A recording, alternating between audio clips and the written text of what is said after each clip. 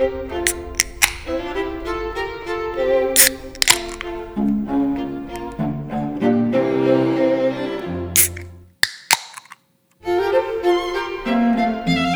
to Scores and Pours, everyone. Well, hi, Jill Mott, the sommelier. Hello, Emily Reese, radio host and classical music and jazz extraordinaire. Good day. Yeah, so we're going to talk about session beers. Sessionable things. Sessionable things. Well, it started out as because we had a heat wave here in Minneapolis a couple weeks ago, and, or maybe a month ago by the time you're listening to this. And I was like, what do people want to drink in the heat? Well, we had our wines of summer, right? So that kind of seemed a little bit doubling up on a topic. And you were going to do Firebird Sweet, and I was like listening to it, and it was like, do I want to listen to Firebird Sweet when it's 94 degrees? Well, I was going to do the ballet, but go on. Yeah. Okay, true. But then I was thinking I kind of just want to listen to TLC and be back by a pool when it's, and so then I thought, well, wait, why don't session beers you could obviously have when it's hot out. But then I started to think about what session beers are all about. And they're literally all about, for the most part, kind of hanging out with your homies. And I'll go into that later. So then I thought, Emily, what if you picked out music that's really good to listen to your homies that, of course, you can pay attention to. But if you just start getting really ensconced in your conversation and there's noise coming out of a speaker, but it's very choice, tasty noise. Yeah. You're just not, it's meant to be balanced and low alcohol, as it were. Yeah, I mean, I don't know that I would say any of these things are low alcohol necessarily, but they're definitely things that work well in the background or also work really, really well if you want to, actually listen to them. But, in terms of them working well in the background, there's definitely classical music and jazz that just does not work well in the background. And I think, certain opera is a good example, or, things that have words you want to listen to or pay attention to, that can be distraction. Distraction, that's the key word, I think, that we're searching for here is things that are going to distract you from your cooking with your friend or having a nice conversation or whatever you're doing that music and or drinks are involved. Yeah, and it's not like this music, again, some of this music I feel is some of the best music in the world. So I think it's very easy to do a really serious listen to it. But again, I just want to emphasize that it works really well just off in the distance as well, whether you are hanging out with friends or you're getting work done around the house or whatever it is that you just want something that assists you with your event. Yeah. Well, and that's if I would have strictly chosen background beers, as it were, I would have gotten Bud Light. Pardon me if anybody loves Bud Light out there, because Bud Light can be tasty and light and whatever people want to drink. But when it's below a certain alcohol level, check. But I also don't want it to be water, right? I want to taste it and I want to know, wow, this is really well-made beer. It's really good. It's really emblematic of the style they're trying to make, yet it checks those boxes of a session beer. So do you want to even know what the hell a session beer is? Well, I do, but let me just tell you some of the music I picked right away, because we don't have to listen right off the bat, but I do like kind of letting people know right away what we're going to talk about. Okay, go right ahead. I did pick some keyboard music by Johann Sebastian Bach. It can be harpsichord or piano. I chose piano just to make everybody happy. And then I'm smiling over here from the opposite side of the booth, being like, "Good choice, Emily Reese. Way to put the listeners first." Yes. And then I chose a string quartet by Haydn, and then for jazz, I chose a saxophonist named Lester Young. So that's what we're going to talk about in a little bit. But I absolutely want to know what a session beer is, because I know that I like drinking them. Well, what's the percentage, would you say, of people that drink craft beer, so they know kind of the difference between styles, and they know perhaps some of the pinnacle producers in said style? What percentage of people don't know, craft beer drinkers don't know what a session beer really is? Probably a lot of them, like most of them. Okay, well, that's really ambiguous, but that's probably good. 75%. No, it's the opposite. It's about 25% of craft beer people that drink craft beer often wonder what a session beer is or what that means. I think it's higher than that. I don't know, quite 75% might be a little high, but I find that beer turds, and I call them beer turds. I mean, like, the dudes that flannel and, birth control glasses and like the big, huge well, beards. Come on now. Well, I mean, some of them are my good friends, so I feel okay saying that. I've said it to their faces. It's great. But people, they'll say, yeah, I'm drinking this beer and it's a good session beer, and because it's like great when I'm like, I can drink it in a session and it's like 7.4% alcohol. I'm like, well, just because you can drink it with your friends, which then you call that a session, does not a session beer make. Yeah. Okay? So a session beer is a beer that normally caps out or tops out at about 5% alcohol. Some people will say 4% alcohol. Of course, there are some, the inclusive folks, that are like, well, no, it's actually 6, but 6 is getting a little bit up there. Yeah. A session beer is meant to be enjoyed, with your friends. Well, I shouldn't say that. You don't want it to be a distraction with whatever you're doing. You want to have a delicious brew. You might be in a pub for a few hours, or you're having, friends, backyard barbecue, family. 4th of July is a great example. I want a beer that's 3 or 4% so I can have a few and not be all buzzed. Yeah. And that's the definition of a session ale. You can drink a few of them in a session. They're low alcohol, and they're still really distinctive of, if it says a session pale ale, well, I'm not going to guess that this is a lager or an IPA. It's going to taste like a pale ale, just going to taste a little bit lighter.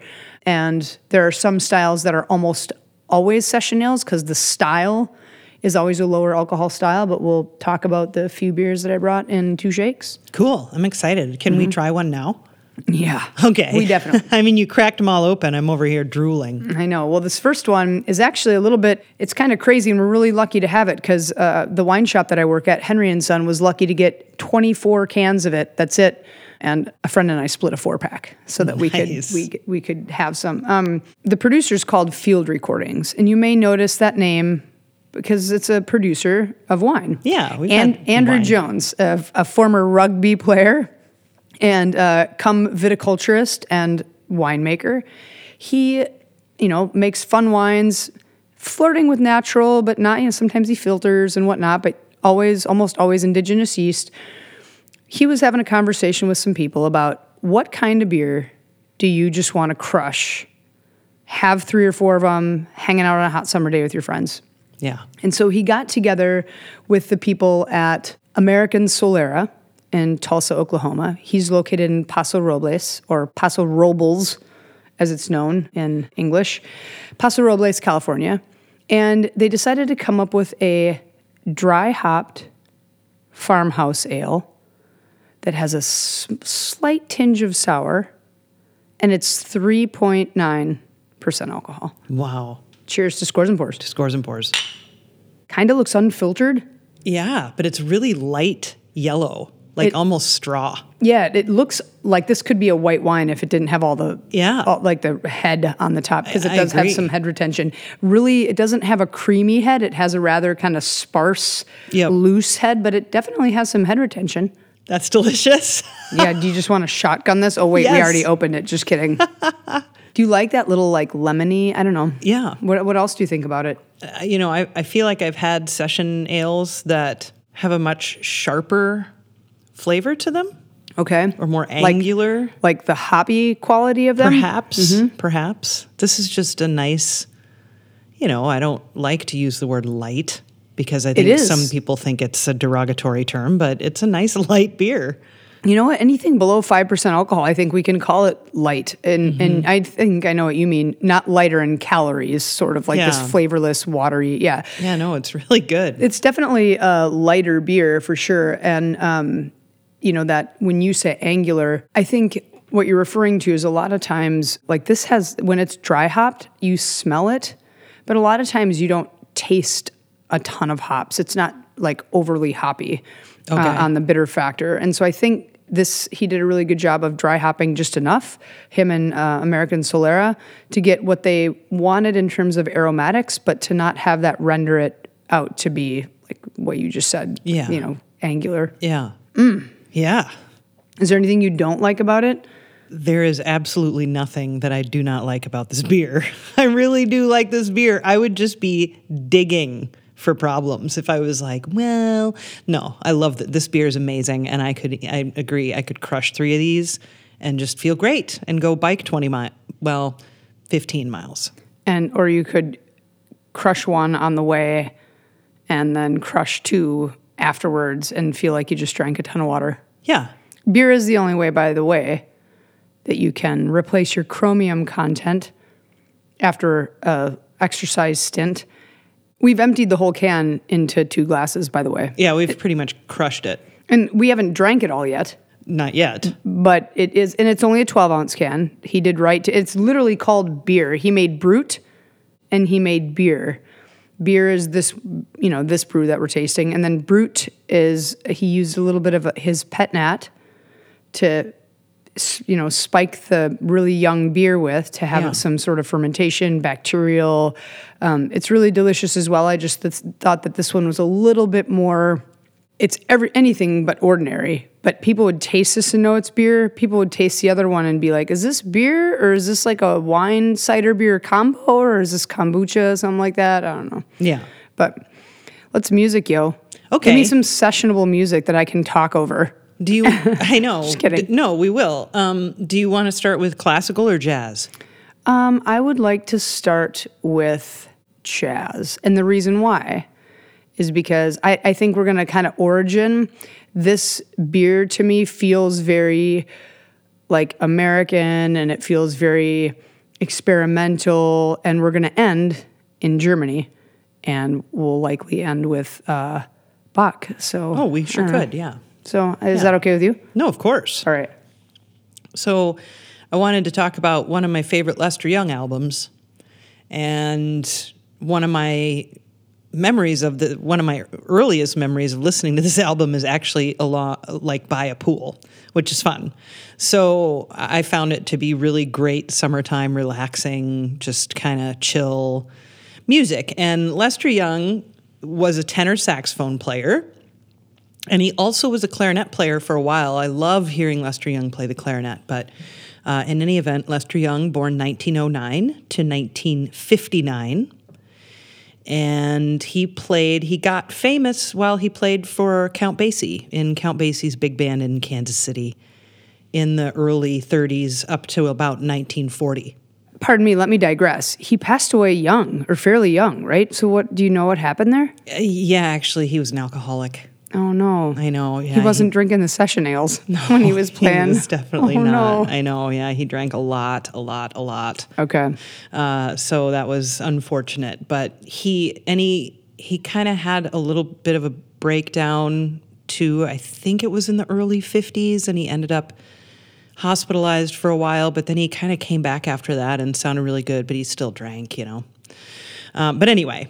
As I take a sip of beer. But anyway, keep going. Well, I know the irony is never lost on me when we talk about like Beethoven or Lester Young or any of these cats that drank a lot. I mean, they weren't drinking session ales. Let's just leave it at that. Yeah.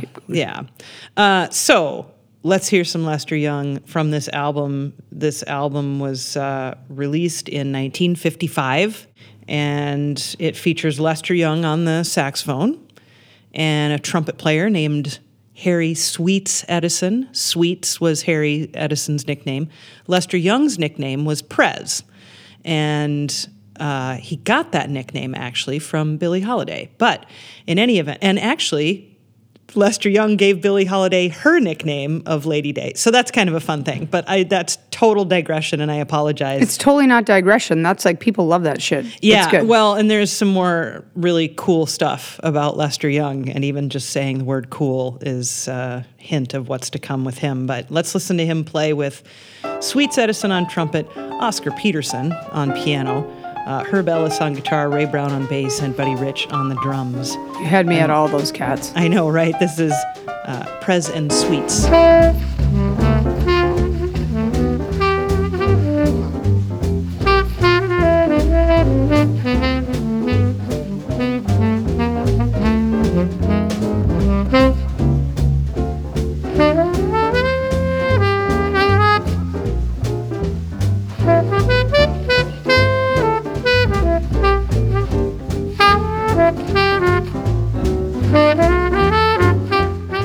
If I heard that and some friend were trying to tell me about, like, I don't know, their newest date or who knows what, I'd be like, wait, hold on. Listen how tasty that is. Yes. But I do think, it's totally chill and beautiful to have just on going. It's really easy to have on.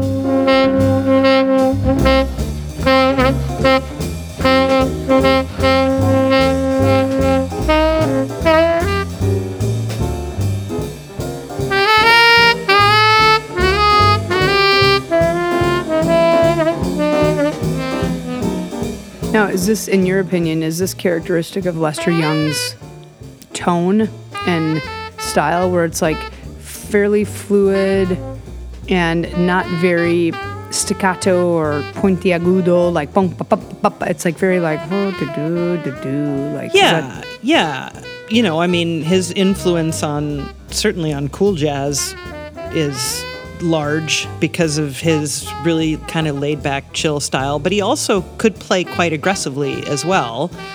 I mean, in terms of playing like bop, you know, he could throw down as well.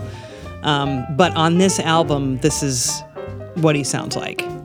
And this late in life, this is often what he sounded like too.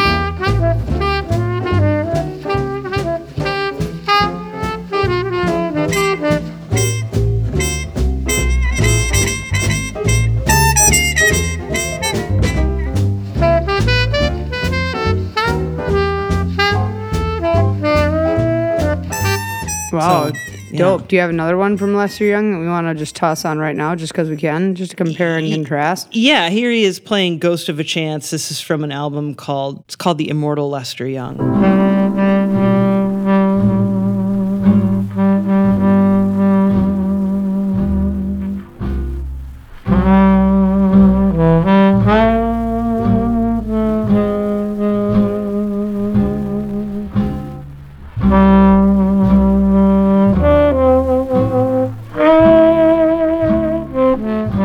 This totally reminds me of music that not only I listen to, but like my grandma would listen to. This could fit into our timeless episode. Listen to that, folks, if you're in the mood for some really cool shit, because timeless wines, timeless beers, whatever we talk. I don't even remember what I talked about, because there's so many things in my business that are timeless, but like this is just, this is so tasty. Yeah. Yeah, no, this is really, really amazing.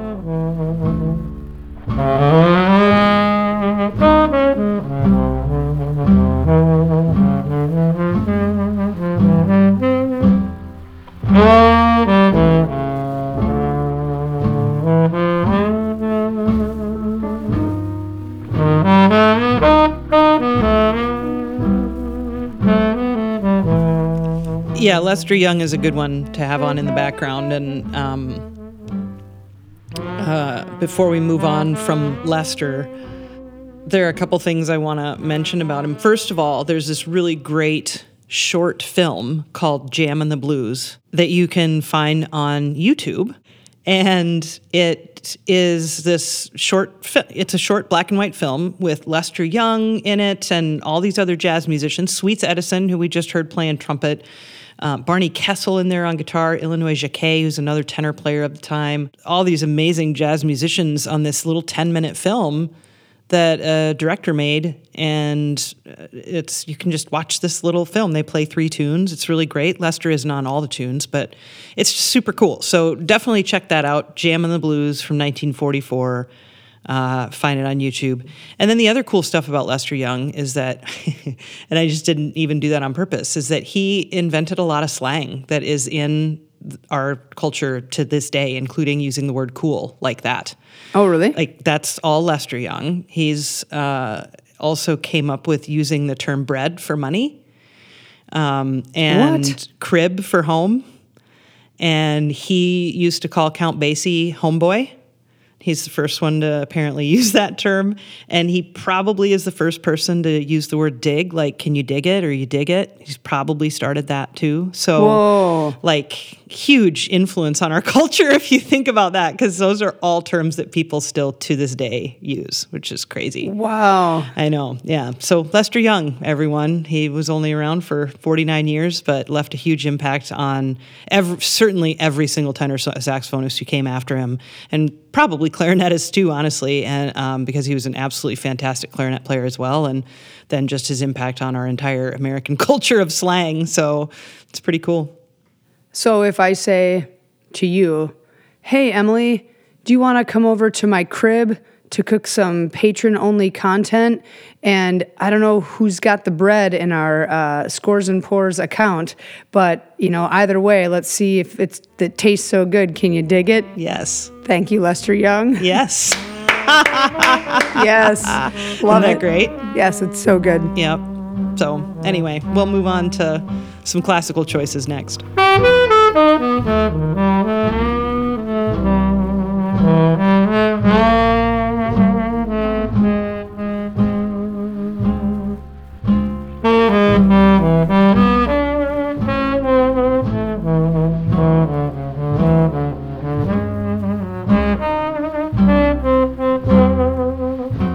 Well, where do you think the term session ale, like what region of the world did it come from? It has to be the UK. Yes. I mean, it just has to be. I mean, they think they can't prove it, right? It's probably much like Lester Young using the word dig. Yeah. Maybe, most likely, but who knows? Yeah. In theory, there's a part of British legislation that allowed people to 2 times a day drink on the job. And I know, it's so good. And they wanted, obviously, they were going to either, drink at the local pub, most likely, and they would go there to have session ales. It was like, well, they'll have 2 sessions that they can drink. And they wanted them to come back and be able to work the rest of their shift and go home and be in good shape. And so that was like, British legislation said 2 sessions a day, people get to drink on the job. And that's where they think the term session ale came from. That makes total sense. Like, I would never argue anyone on that. So before I was in Chicago and I was judging beer, so I had access to taste a lot of session ales from all over the world. And they were just starting to make an appearance as a name in like 2005, 2006. People weren't really making, like Founders has an all-day IPA, and that's their session IPA. The next beer we're going to taste is a session pale ale. That wasn't really a thing, so they just started to trickle in, right, that style. And I remember in about 2002 or so, I went over to Ireland, and I remember going, I was in Northern Ireland at this pub, and they had something called Belfast Ale, and it was a local kind of an amber-ish ale, quite creamy, but it was done on cask style, so it was served at cellar temperature, had a really creamy head, even though there was no nitro, and creamy effervescence. And when I asked the gentleman at the bar, in my like fake accent, because I just developed one apparently after like 2 days there, I was like, "Hey, barkeep, could you tell me how much alcohol this has?" And he was like, "Why, this has only about 4.4." And I was like, "Yes." "Well, you just poured one. You might as well pour me another." I was, of course, just kidding. That was my first entry into tasting something that I was like, wow, and Guinness, of course, is low alcohol as well. But at the time, I didn't even think about that because I had already had a few pints of the black stuff. Never mind. I'm just going to start talking about that, talking in that accent about the local beer that's to come next. I won't do that to all of you. And Emily's about to punch me from the other side of the booth. No, it's just one of those things. It's so funny. So this next beer, when I told Emily the 3 beers in case she wanted to research or something, and I was like, hey, I think I'm going to do these 2. And Emily was like, can we do the bent paddle canoe as well? I was like, yes, we absolutely can. Bent paddle, they are up in Duluth, Minnesota. We've talked about them a number of times. Yeah, sorry. Because their beers are so good. It's true. And their canoe, which I pronounce canu, because I look at it and apparently it looks Spanish to me, even though it starts with a K, and that's not right. Their canoe is a session pale ale. So pale ales are usually They can be less alcohol than an IPA. They're usually less hop than an IPA. And the color is all over the spectrum. It can be similar to an IPA or not. They tend to have less alcohol, but I mean, I've seen imperial pale ales. What the hell does that mean? You have double IPA, so it's kind of all over the place. This is their session pale ale. They've spiked it with 4 different hops: CTZ hops, Citra hops, which that one probably a lot of you know from Surly Citra or other Citra, very citrus forward hop, El Dorado, and Idaho 7. Idaho 7 is a really fun hop that I love the complexity of and the piney nature of, and it blends well with other hops. So let's give this a taste for the 4,000th time. Emily Reese, you're on Scores and Pours. I mean, there's just nothing terrible about this beer. There's only wonderful things about this beer. It's the end of the episode. Yeah, we're done. Let's go shotgun a few of these. No, just kidding. If you're going to shotgun a beer, this would be a good one to do. Just, It's 4.8% alcohol. The can is beautiful. And let me just read you the back because it's fun.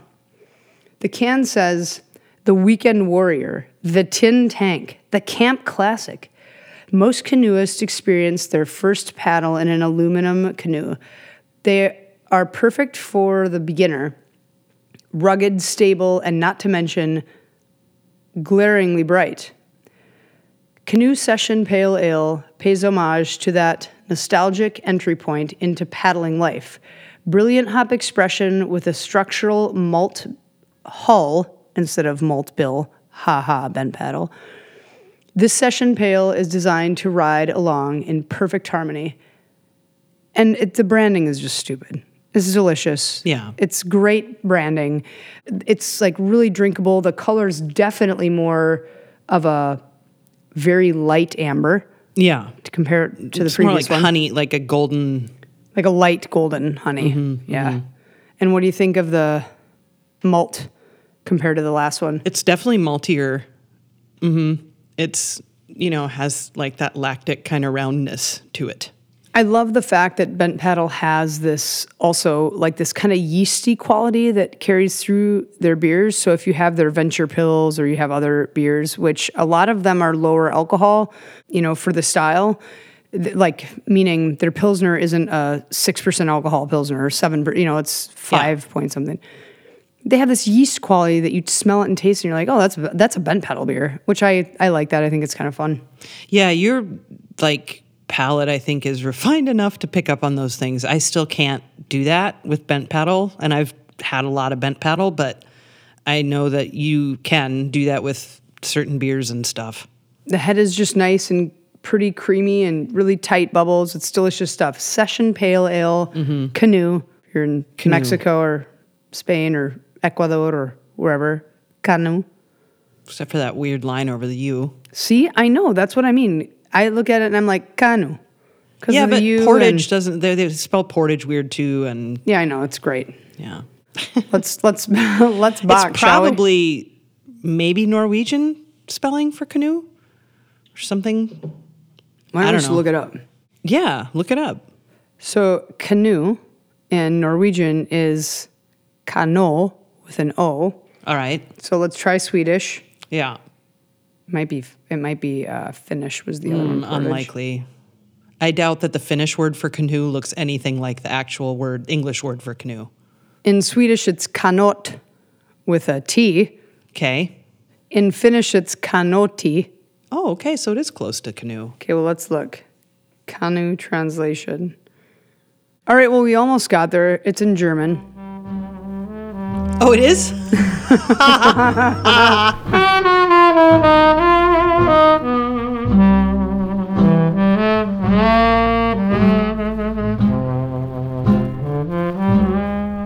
Are we going to Haydn? Yeah, let's quickly Haydn. Because Haydn makes sense because we just had canoe.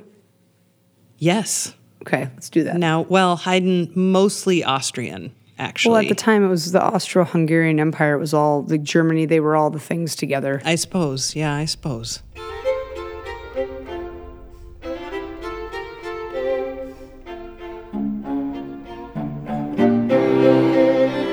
I chose a Haydn string quartet because I wanted to choose something from the classical era when chamber music became such a huge part of the classical music world. Chamber music being small ensembles, duets, trios, octets, usually one person on a part kind of thing. Quartets, string quartets. And just the need to have little ensembles to entertain at gatherings. A lot of chamber music was written for the stage, but a lot of it also was written not for the stage, for, the party and things. Serenades, all kinds of these little multi-movement works that composers in the classical era, like Mozart and Haydn and even Beethoven and well into the Romantic era, wrote for, gatherings too. In 1787, Haydn wrote a set of 6 string quartets for a king, King Frederick William II, who was actually a really good cello player. And so these 6 quartets are notable for having, at times, some really fun little cello parts in them, which is cool. Of the 6 quartets, the 5th of them is called The Dream, because of the second movement is very slow and kind of dreamlike. But let's go ahead and just listen to the first movement of that one. This is string quartet number 40, or if you're the opus type, opus 50, number 5. And here you go. This is Haydn, The Dream. And before we listen to that, I will say, I've asked people to make me hoodies with all kinds of weird things. There's an instrument that I was like, send me a wind machine, people. If you ever want to send me a T-shirt that says I'm the opus type, I'm a size small.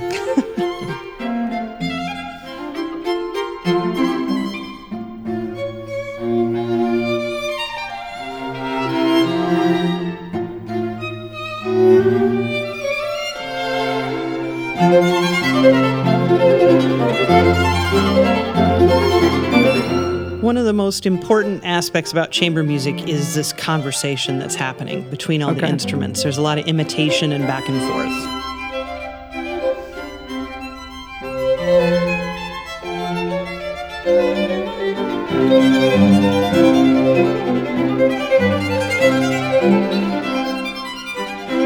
Do you hear it all? Yeah. Just back and forth. Yep. What I love about this is it reminds me of when I used to work at a really cool wine bar, one of the oldest existing wine bars in Chicago, actually. I would get there on a weekend. It would be 3 o'clock that I had to get things ready to open, and we'd open at 4. And people would come sometimes at 4 to have a glass of wine or having a nice, beautiful summer day or whatever. And they'd come in, and I'd say 50% of the time I was playing something like this. And nowadays, I feel like that's hard to find. And once in a while, I'd ask people, hey, you guys want something more upbeat or you want something more modern? Because this is, I think, quite upbeat.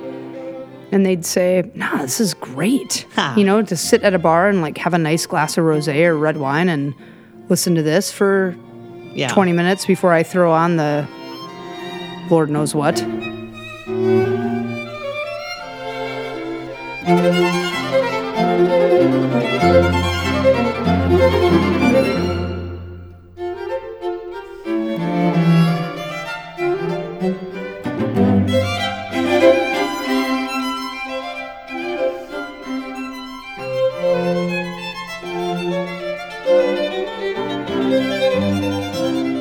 We'll listen to some Bach next, but let's taste some more beer. All right. The last beer I'm going to bring to the table, and I actually there were so many that I was trying to choose between, and I elected right now, this is my beer, I would say of the moment, but my beer of life, probably. Why? Because it's so well executed. I can drink this in the shower. I could drink this at 10 p.m. I could drink this on the dance floor. I could drink it if I were having a really late working session at the computer. And I was like, I'd really love a nice, refreshing beer. If I had to taste it at 9 a.m. because I was judging beer and someone put it in my glass, I could, if I could spit it out. It's delicious. It's Früh, F-R-U-H. So we're still in German speak. Yes. The Frühkolsch. And what's so special about Frühkolsch? Well, it fits in this episode because it's 4.8% alcohol. So we're less than 5. And so very easy drinking. It doesn't distract from our conversation, whomever the conversation I'm having with friends or whatnot. It's refreshing.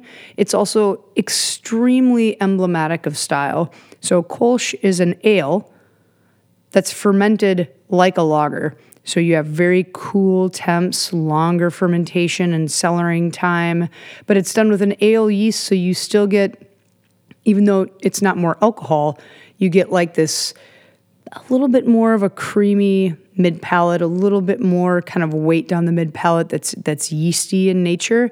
And I think of, so for those of you who have had Reisdorf or Sooner Kolsch, those are probably, Gaffel Kolsch is a really, and also really popular one. Those are probably the top 3 German. They have to be from Köln or Cologne, just like Champagne is a region to make Kolsch in Germany. Fru is one of the smallest. So I'm very happy to have it at the wine shop that I work at. We have like 5-liter little pony kegs as well, which is amazing. And this guy came in the other day and he's like, what do you think I should celebrate my birthday with? I'm going to have like oysters and a lobster boil. I was like, this? And he looked at it and was like, well, that's the dumbest recommendation ever. I'll take 8. I'm like, I only have 2.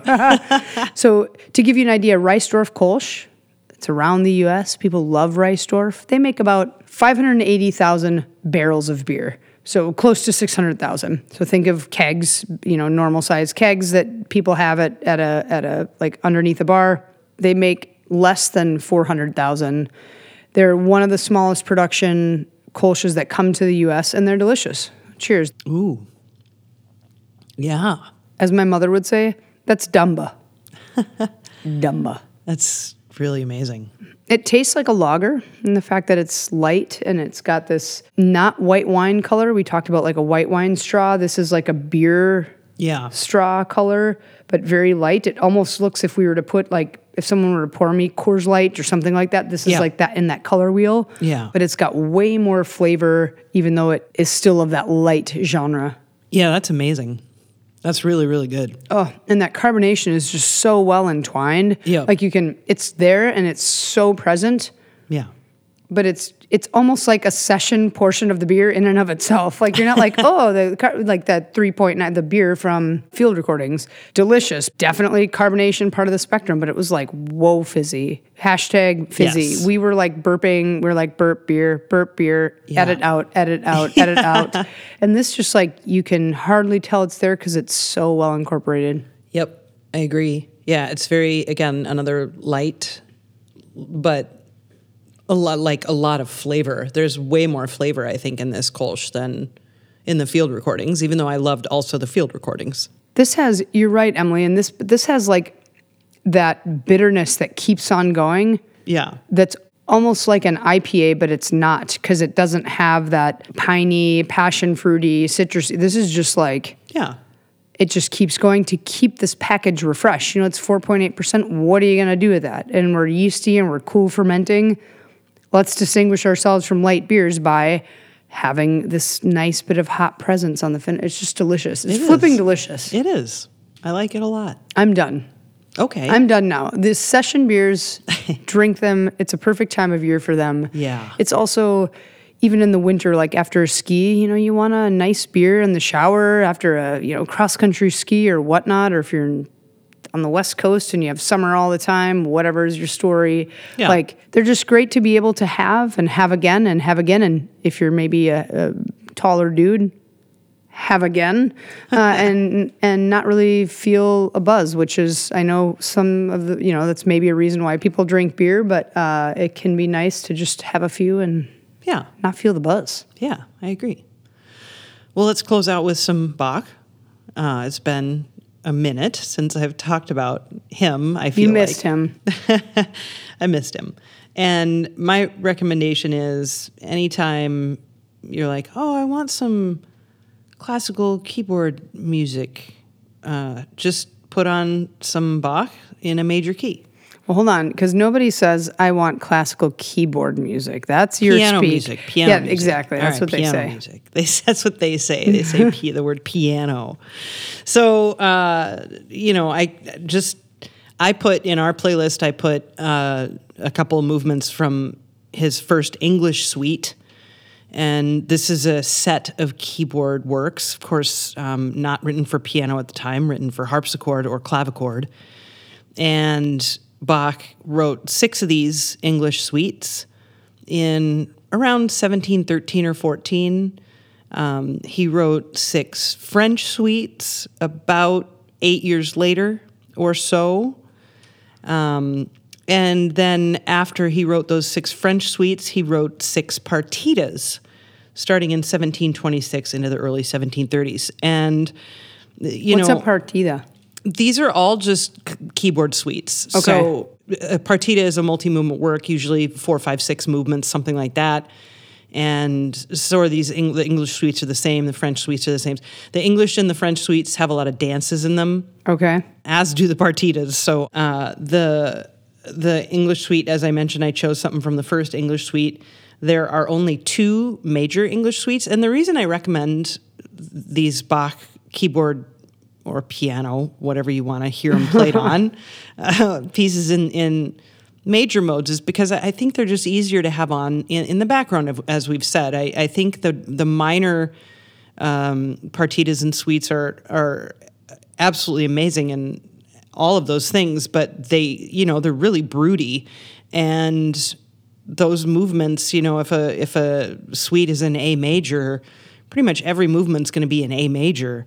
It's not like in the classical era where they start bouncing around keys as they're cycling through movements. That really didn't happen with these piano suites or these keyboard suites of Bach. So, it's like if you're going to have an English suite in F major, you're going to have F major for like 20 minutes. And so the same is true for the minor suites. So the minor suites are going to be in D minor for the entirety of the suite. Or, you know what I mean? So choose piano, Bach, major key. Yeah, I think so. And open a session beer with your friends, is what you're saying. You can just make a playlist based off of the 2 major English suites. There's 3 French suites in a major key, and there's 3 partitas in a major key. Make a playlist of Bach partitas and suites in major keys, and you've got like this amazing, awesome, just delightful background music that, again, you can listen to and learn pretty much everything you need to know about composition in one suite. But, in the same token, it's really nice to have on in the background as well. So. Well, and I did say session beer, but also you could open up a 10 to 11% alcohol session wine, people. I'm making it up. It's a session wine, and let's go. All right, let's listen to some Bach.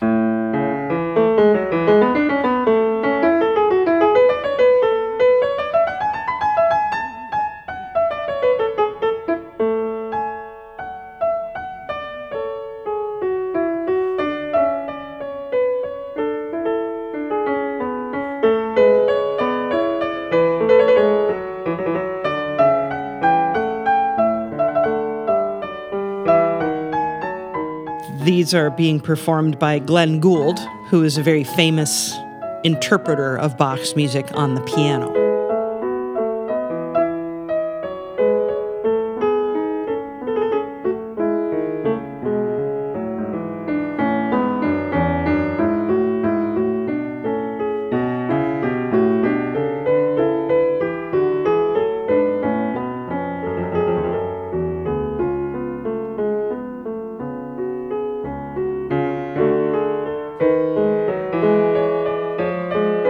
He was a vocalizer, so if you listen carefully, you can hear him humming over the keyboard, which drove the recording people engineers mad. Nuts.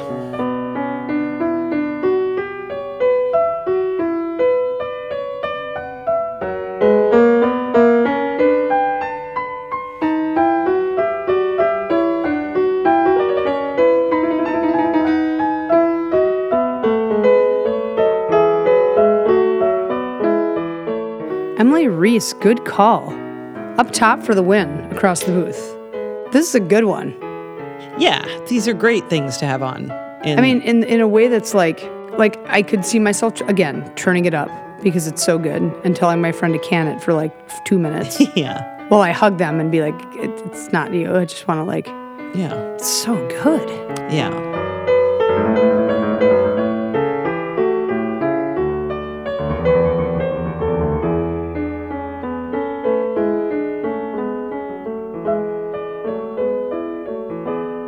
let's move on to the second movement of this A major.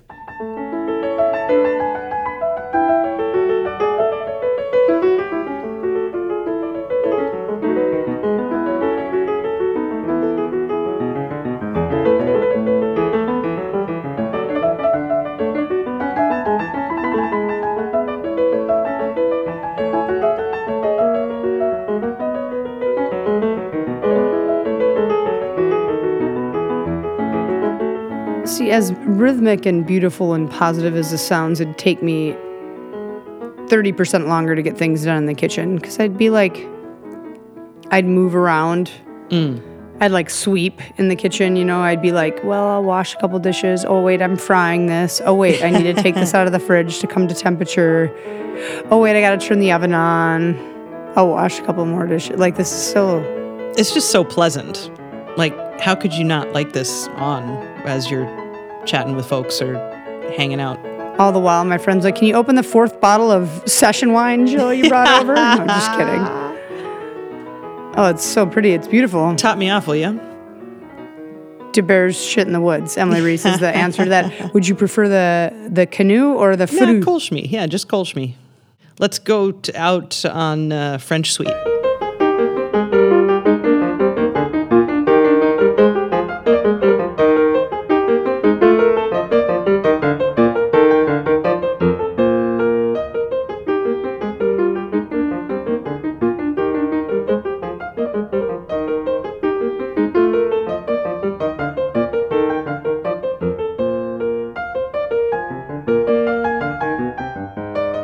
There's a really cool documentary I would recommend for folks about Glenn Gould. Check him out because it shows his quirky side and also his genius. Yeah.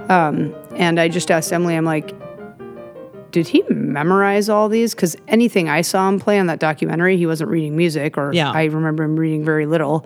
And it's very likely, she said, that all of this is memorized, which is like bloody insane. Yeah, he was a pioneer in terms of recorded music. He thought that eventually recorded music would supplant live performances, which of course hasn't and will not happen, but he was very avid about recording music, which, yes, thank you for recording all these Bach works. Yeah. But yeah, he really did not like performing live at all. And you said this is the 6th movement of the French Suite number 4? This one is, when we started it out, we were listening to the 5th movement, which is the gavotte, and this is the air. And the gavotte is a dance, right? Gavotte is a dance, jig is a dance, minuet's a dance, sarabande is a dance, courant is all of those are dances. So we talk about, if any of you love what the previous one sounded like, we have an episode that's dedicated to like waltz and gavotte and dance, stuff like that, and it's actually spread across a few different episodes, so check them out. It's pretty fun. Yeah, and, we'd love to have your patronage. If you want to support us, you can do so at patreon.com/scoresandpours, and we've got tiers there. You can join at various levels. Some of those get merch. All of those include bi-weekly patron-only content, which is recipes paired with wine or whatever we're drinking and classical and jazz. Sometimes we drink soda water. Just kidding. This tonight we're actually experimenting with a recipe. It involves jerky things and rum. So maybe not jerky like meat, jerky as in the combination of spice from Jamaica. Yep. So if you love recipes and if you love music and if you love wine and beer and cocktails and such, support us on patreon.com/scoresandpours because you'll get that content every other week to enjoy. And we couldn't do this without you, to our existing patrons. Yeah. And we're on Instagram too at Scores and Pours. You can send us a DM there if you have any show ideas. We're also on Twitter now at Scores and Pours. That's brand new. So find us on Twitter if that's your thing, and you can send us messages there as well.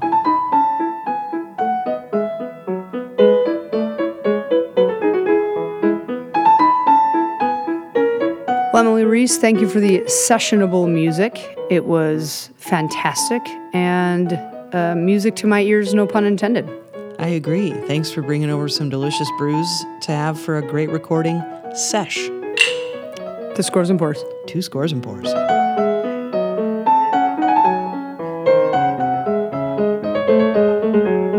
Thank you for listening to this episode of Scores and Pours with sommelier Jill Mott and me, Emily Reese. You can find links and information, including a playlist, a wine list, how to get merchandise, all kinds of ways. And you can support us financially on Patreon at patreon.com/scoresandpours. We're on Instagram at Scores and Pours, as well as Twitter, and that's a great place to get in contact with Emily and myself. Give us show ideas, comments, feedback, and please rate us wherever you listen to your podcast.